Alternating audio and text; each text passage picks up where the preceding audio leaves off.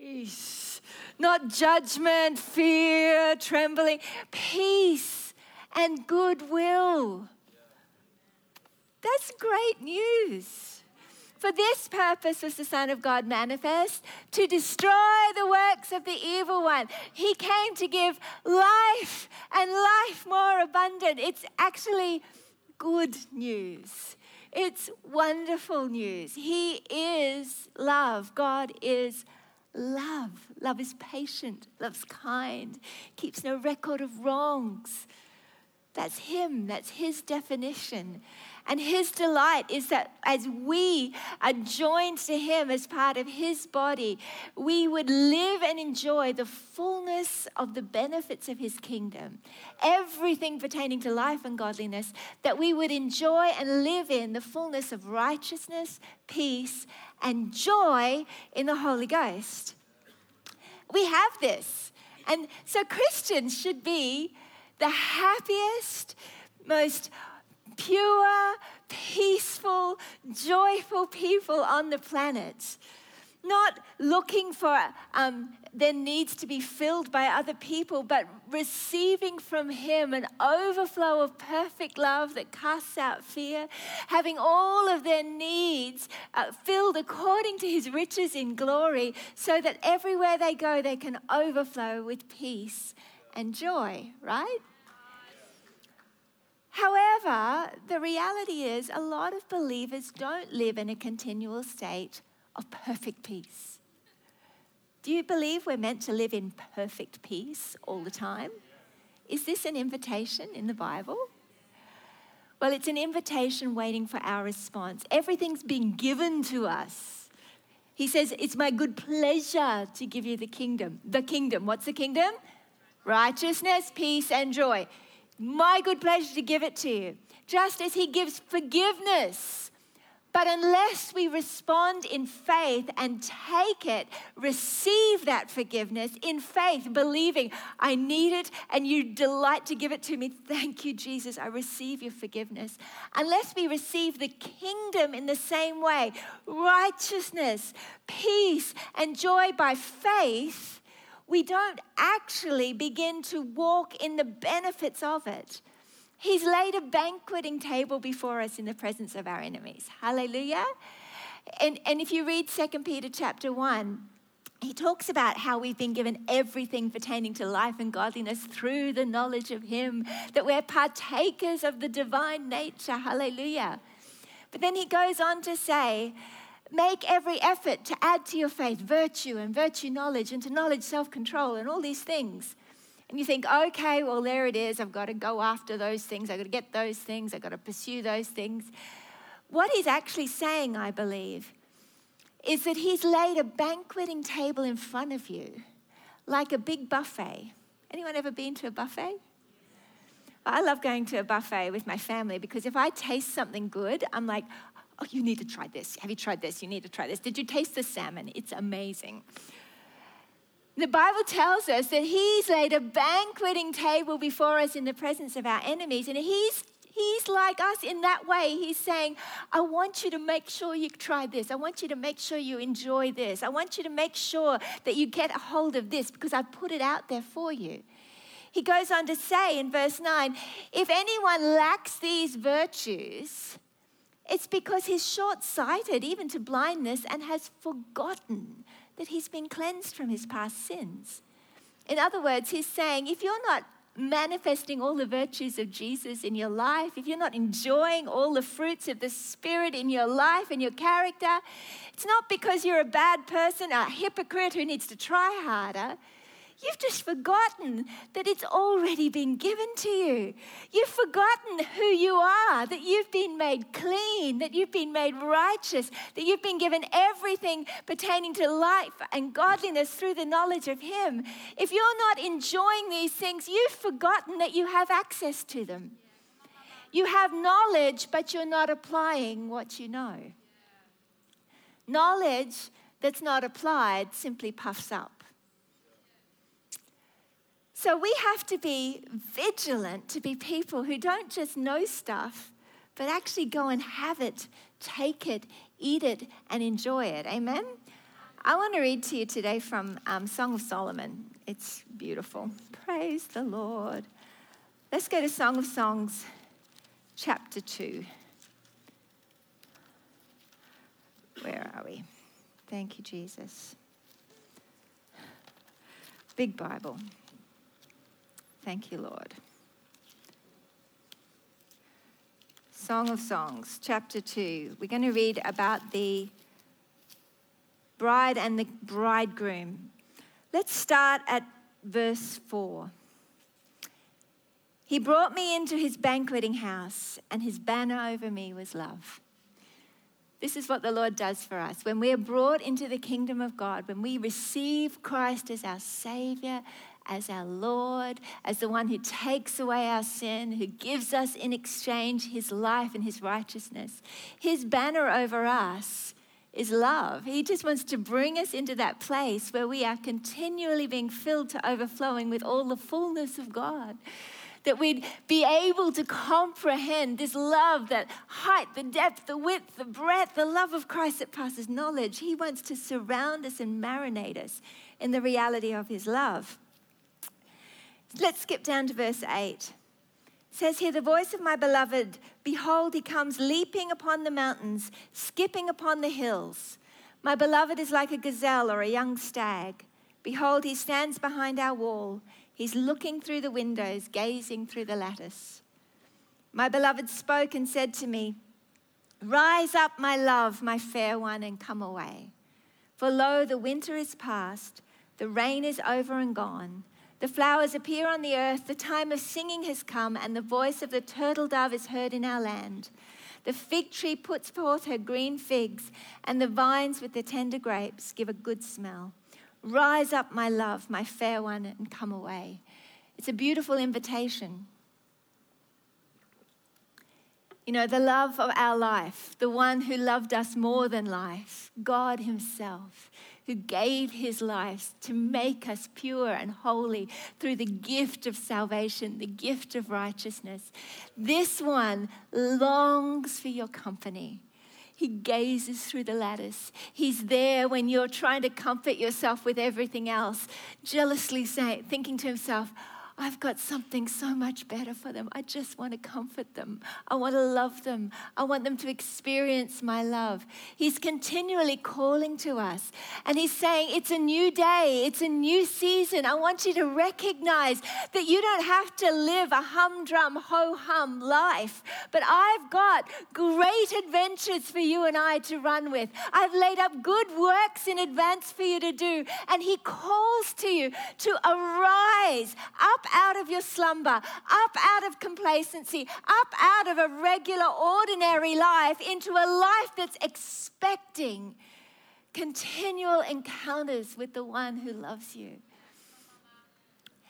Arise, my beloved, and come away. For lo, the winter is past, the rain is over and gone. You know, the Lord's saying it's a new day. It's a new season for you. And he's wanting you to respond to the fact that you're hearing it's a new season, you're recognizing it by actually getting up and coming away with him. You know, I really believe the Lord wants to speak to people in this day where he's really wanting to encourage you afresh. And what it's going to take is you getting alone with him, taking time to pull away and be alone with him. It may just be half an hour in your daytime where you pull away and you say, Lord, I want to know you. I want to hear your voice. And you can read the Bible, but then also take the word of God and pray it back to him. Talk to him. Ask him for help. Cast your cares on him. And begin to say, Lord, show me what's on your heart today. Thank you, Father. In faith, I believe you've laid up good works in advance for us to do together. Talk to me, Lord, about what you'd like to do today. Hallelujah. This is an invitation from the Father. If you want to step into a new season, don't just look around and wonder where it's going to come from. Go to the one who is calling you because he has the strategies and the plans for you. Amen? Sometimes in a season of divine acceleration, which is what we are in, there's a sweeping of the Holy Spirit. There's a move of the Holy Ghost happening. You can feel it. It's just God is moving. Miracles are happening. The voice of the Holy Spirit is being proclaimed loudly. He is moving. You can almost get swept along with it and not realize that you yourself are not attaching personally to what he's saying. God's calling you alone, individually, to come away. Come away. Let me see your face. He goes on to say this here. O my dove, verse 14, in the clefts of the rock, in the secret places of the cliff, let me see your face. Let me hear your voice, for your voice is sweet and your face is lovely. The clefts of the rock, that's where the Lord hid Moses when Moses said, I just want to see your face. So he hid him in the cleft of the rock. He said, I can't show you my face, but I'll let you see behind. But now we in the new covenant, we're allowed to behold his glory. We can boldly approach the throne of grace. The veil is taken away, hallelujah, and we have been given supernatural, divine qualification to see him. No one can see God and live. So God came and died as us, and those who believe in him are crucified with him so that they now can see him and speak with him face to face. And he says to us, the clefts of the rock is, who is the rock? Jesus is the rock. Jesus' side was pierced, blood and water flowed. Just like when a mother gives birth, blood and water flows. Jesus gave birth to his bride out of his side. Remember, Adam was put to sleep and the bride was brought out of his side. Well, Jesus was put to death and a new bride was brought out of his side, out of the cleft of the rock. Now, inside him, in him, we are in him I live and move and have my being. In the cleft of the rock, in that place of knowing I'm in him, I'm accepted, I'm not condemned, I'm free from sin, I'm free from shame, I'm free from fear, I'm free from guilt. Lord, I come to let you see my face because I believe. You look at me and you don't condemn me, you don't judge me, but you look at me and you say, you are lovely. It takes faith to believe that. John understood that. He said in 1 John chapter 3, even if your heart condemns you, he's greater than your heart. In other words, he's saying, I know sometimes you don't feel like God thinks you're lovely, but trust that what he says above what you feel. Trust that he is more in love with you than you feel like you deserve. Trust that he is more wonderful, kinder than you've ever understood. He's greater than your feelings. His truth is so wonderful that you need supernatural power to comprehend this love because it's not human and it's not works-based. It's not performance-based. It's based on the performance of the one who loved you so much. He did everything to qualify you to have relationship. For this reason, he endured the cross so that you and he could have the face-to-face time. Where he looks at you now, he says, you're altogether lovely. Why does he say that? Because he's made all the crooked places straight.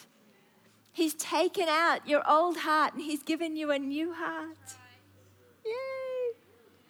He's taken away your sin and he's given you his righteousness. This isn't just a reasonably good righteousness. It's his righteousness. Perfect, holy, pure. Light can't have fellowship with darkness. You cannot be in the body of Christ and have any darkness in you. So Jesus took all the darkness and gave instead his light into your life. Hooray! And you don't disqualify yourself when you mess up. If you go in faith, believing his forgiveness and his grace, he comes and he reminds you, you are altogether lovely, forgiven, righteous, clean. It doesn't seem to make sense. You'd think he'd be offended for a while, but he doesn't. This love is beyond our comprehension. That's why you need to pray. You need to pray to comprehend the love of God that passes knowledge. It's not a suggestion. It's an invitation that you desperately need to respond to. He says, in the secret places of the cliff, let me hear your face. Let me see your face. Let me hear your voice. For your voice is sweet and your face is lovely. But here's where I want to get to today. Verse 15. Catch us the little foxes that spoil the vines, for our vines have tender grapes. You know, righteousness, peace, and joy. My banner over you is love. This magnificent place of being in him, in the cleft of his side, loved, forgiven, righteous, holy, clean.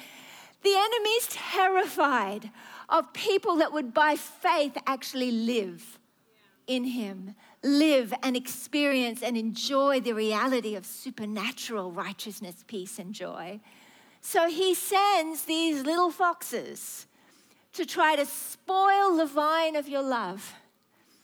These foxes can look like all sorts of things, but they come to clutter up the space that God wants to fill with supernatural peace. They come to take away that perfect peace, that magnificent, abundant, overwhelming, absolute joy that we're called to live in. They can look like the cares of the world. Those cares that choke the vines, they're little foxes. But the Bible tells us, hey, cast your cares on me because I care for you. What he's saying is, hey, I want you to do this for me. Catch those foxes. Any thought that rises above, exalts itself above the knowledge of Christ, catch it, cast it down, because it will spoil the vine of your love. It'll clutter the space that I want to fill with peace and joy. Any thought that you're having that's exalting itself against the knowledge of Christ needs to be caught like a little fox and cast down. What sort of thoughts can they be? They can be the cares of the world or the cares of life, even burdens that you have for other people. Not bad things even, but things that are just weighing you down. God says, be anxious for nothing, but in everything with prayer and supplication, with thanksgiving, make your requests known to God. In other words, unpack all the stuff. Every day, unpack it, give it over to me, and with thanksgiving, cast your cares on me. And guess what he says after that? The peace of God will rule and reign in your heart. God designed you to live in perfect peace all the time. So when you feel the cares, make sure you don't let them live there. Cast it on the Lord. Ask him for help. Thank him for his help. Release it to him. That's why when I do communion every night, I hold the bread and I imagine, and I deliberately by faith, I say, Lord, I'm putting all the weights, all the cares, this care, and I unpack it one by one. I'm putting that care on your body. Surely you bore my sorrows. I give it to you. I unpack it and I give it to you and I release it to you by faith. Hallelujah. Surely you bore my sorrows. I put it all there. I see it. You bore my sicknesses. I give it all to you. I see it not on me, and I see it on you, on your body, and I thank you for it. I eat your bread knowing you've taken it for me. Hallelujah. Catch for us the little foxes. They can look like lies that the enemy wants to bring. It can look like sin and compromise. You know, the enemy comes and he tries to convince you that, hey, this righteousness, peace, and joy thing, it's an unattainable thing. I've got something that seems more immediate and available. You're going to really like this. This is how he does it. He provides opportunity to fulfill natural needs in unholy ways. And he tries to convince you that you know, hoping in God to come through just seems too out of touch and too intangible. Yeah, I got something for you here right now. The lie is that what he's offering is going to be better than what God's offering. But you know, when you look at the temptation of Jesus, I love this. I look at Jesus' temptation. He was tempted in all the ways that we're tempted, but we hear about 3 specific ones. He was tempted after being hungry for 40 days and nights of fasting to turn stones into bread. But instead of responding and saying, okay, yeah, I want that, to an immediate, unholy way of fulfilling what was a natural desire, he instead resisted. He used the word of God. And what the enemy was offering, he was offering bread. God had instead a plan to make Jesus himself the bread of life that would feed forever the body of Christ. He had a plan to feed the 5,000. He had a plan for Jesus to become the bread that I now can cast my cares on. The plan for bread that God had for Jesus was so infinitely better than just a measly, immediate sin. He does it, you can look at all of the temptations in the same way. Cast yourself down because the angels will they'll catch you.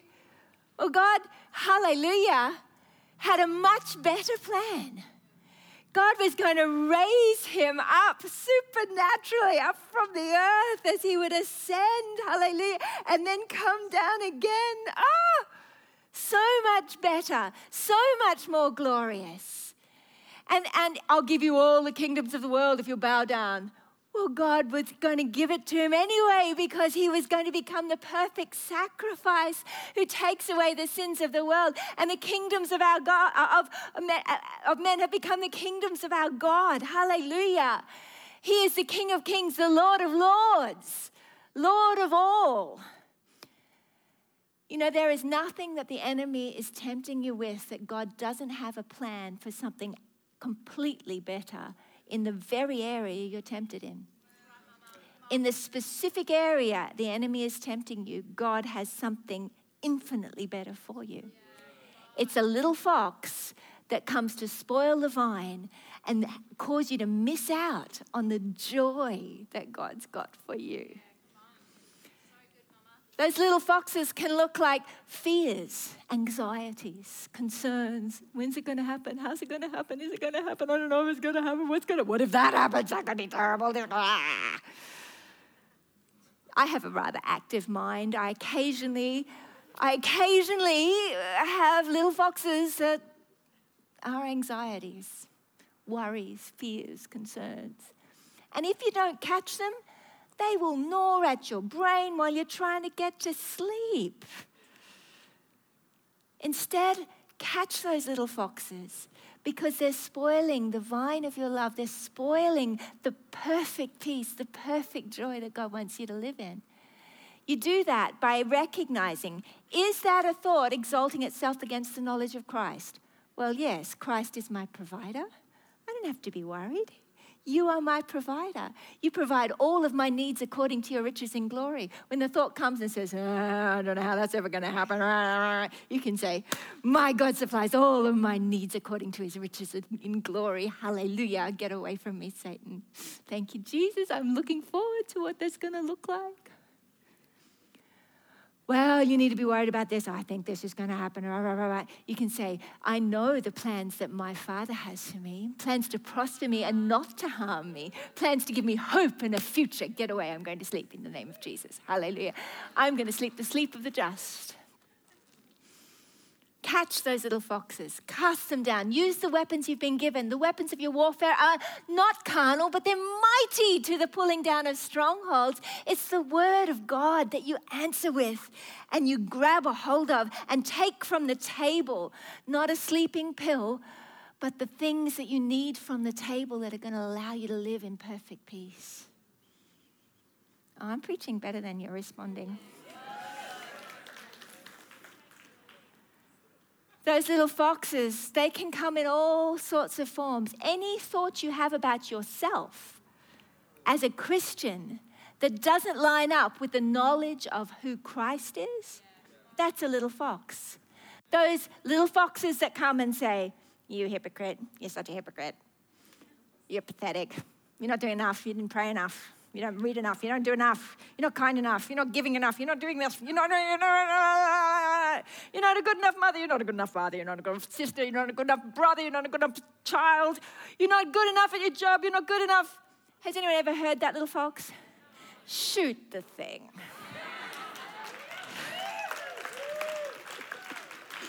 It's an unholy critter.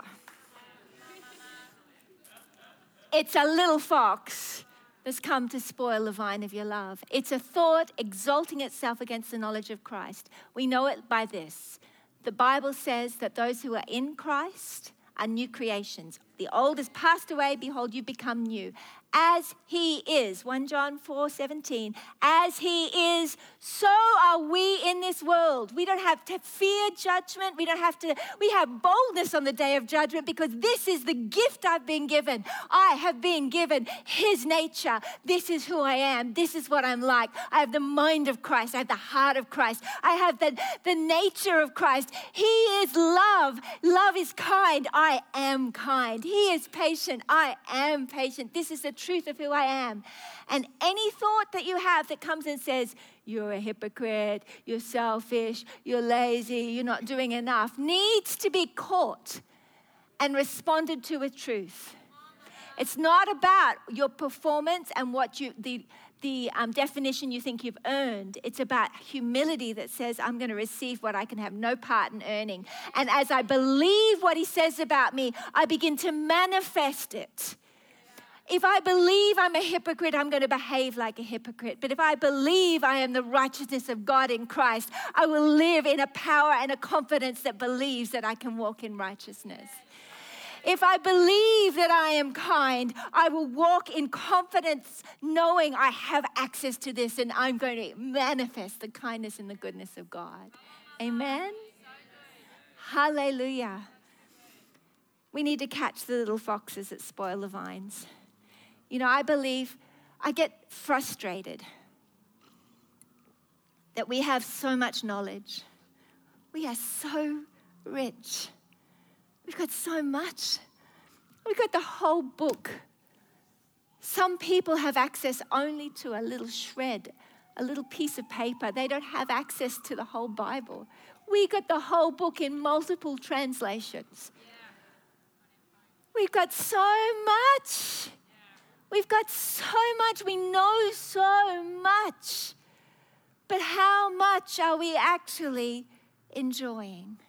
How much are we actually deliberately applying? God wants you to take a hold of the kingdom by force, to arise, to get up out of your slumber, catch those little foxes and live deliberately in a continuous state of righteousness, peace, and joy in the Holy Ghost, because when you do, the world around you will be attracted to the scent of Jesus. You don't have to live a life of shame and fear and insecurity. You can let his perfect love cast out all fear. You have access to everything pertaining to life and godliness. It's up to you now to arise, to go and taste it, to take it, to have it, and enjoy it in Jesus' name. Amen? Amen. Hallelujah. Father, we say thank you. Thank you for your mercy. Papa, let Glory City Church be known by righteousness, peace, and joy. Let the people live in abundance of peace, abundance of joy. Let them live in peace that passes understanding and joy full of glory. Lord, I'm asking that they would overflow with joy in this place. Father, that there would be a people anchored and rooted and grounded in the love of God that casts out all fear. That they would learn to take time to come away and let you make your face shine on them. You who casts away all our fears. You who comes and shines your favor on us. Father, I'm asking, let us be a people who are intimately connected in the knowledge of you, seeking to to enjoy you and drink deeply from the river of your pleasure for them, Lord, that they might receive all that they need to overflow and give away in Jesus' mighty name. We're going to pray for a few people in a moment, but before I do, I want to ask you today, if you're here and you know in your heart you haven't responded to the invitation to receive Christ as Savior. It's a divine invitation. Jesus Christ was slain for the sins of the whole world. He made a way of escape for you, not to be judged for your sin. The wages of sin is death, but Jesus came to bring life. He offers you a way of escape that takes away your sin and allows you to be connected to the one who's loved you before you were ever created. This one who loves you more than life. But it requires a response. It requires us to say, yes, Lord, I want to receive mercy. I want to receive the grace of God. I need forgiveness. Everybody needs forgiveness. And only He is qualified to give us righteousness for our sin. If you say, yes, Jesus, I want to respond to your mercy. I want to give my life to you and receive you as Savior and Lord. The Bible says when you do, all of heaven rejoices because they can see how much He loves you. You are His reward, and He longs and waits for you to respond and receive the lifeline He's throwing you, the love that He wants to give you, the salvation, the eternal life, freedom, and peace. If that's you and you say, yes, I want to respond to the mercy of Christ tonight. I want to give my life to Jesus. I want to be born again. I'd love to you just to wave your hand at me, and I'm going to pray for you before we go on and pray for anybody else. Is anyone here tonight that says, yes, that's me. I want to respond to the mercy of Christ tonight? Let me see your hand. God bless you. I see you. That's beautiful. Is anyone else that says, yeah, that's me? I want to pray for you today. It's so beautiful. Well, let's all just pray together. Can we do that? And if you're watching online, I want to pray with you too. The Bible tells us if you believe in your heart and confess with your mouth that Jesus is Lord, you will be saved. That is, if you believe that He is the Son of God who died and rose again to take away your sin, to reconcile you back to God, to make you clean and to give you eternal life, and you declare it with your mouth, you will be saved. So let's pray together. Father God, I believe you sent your Son Jesus to be punished in my place. I believe Jesus died and rose again.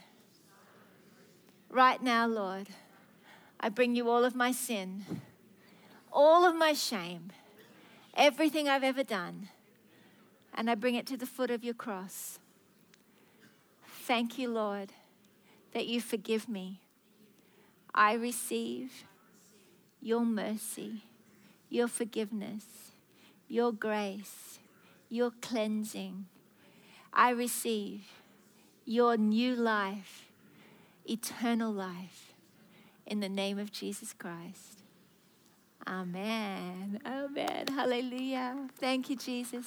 Thank you, Jesus. Thank you, Jesus.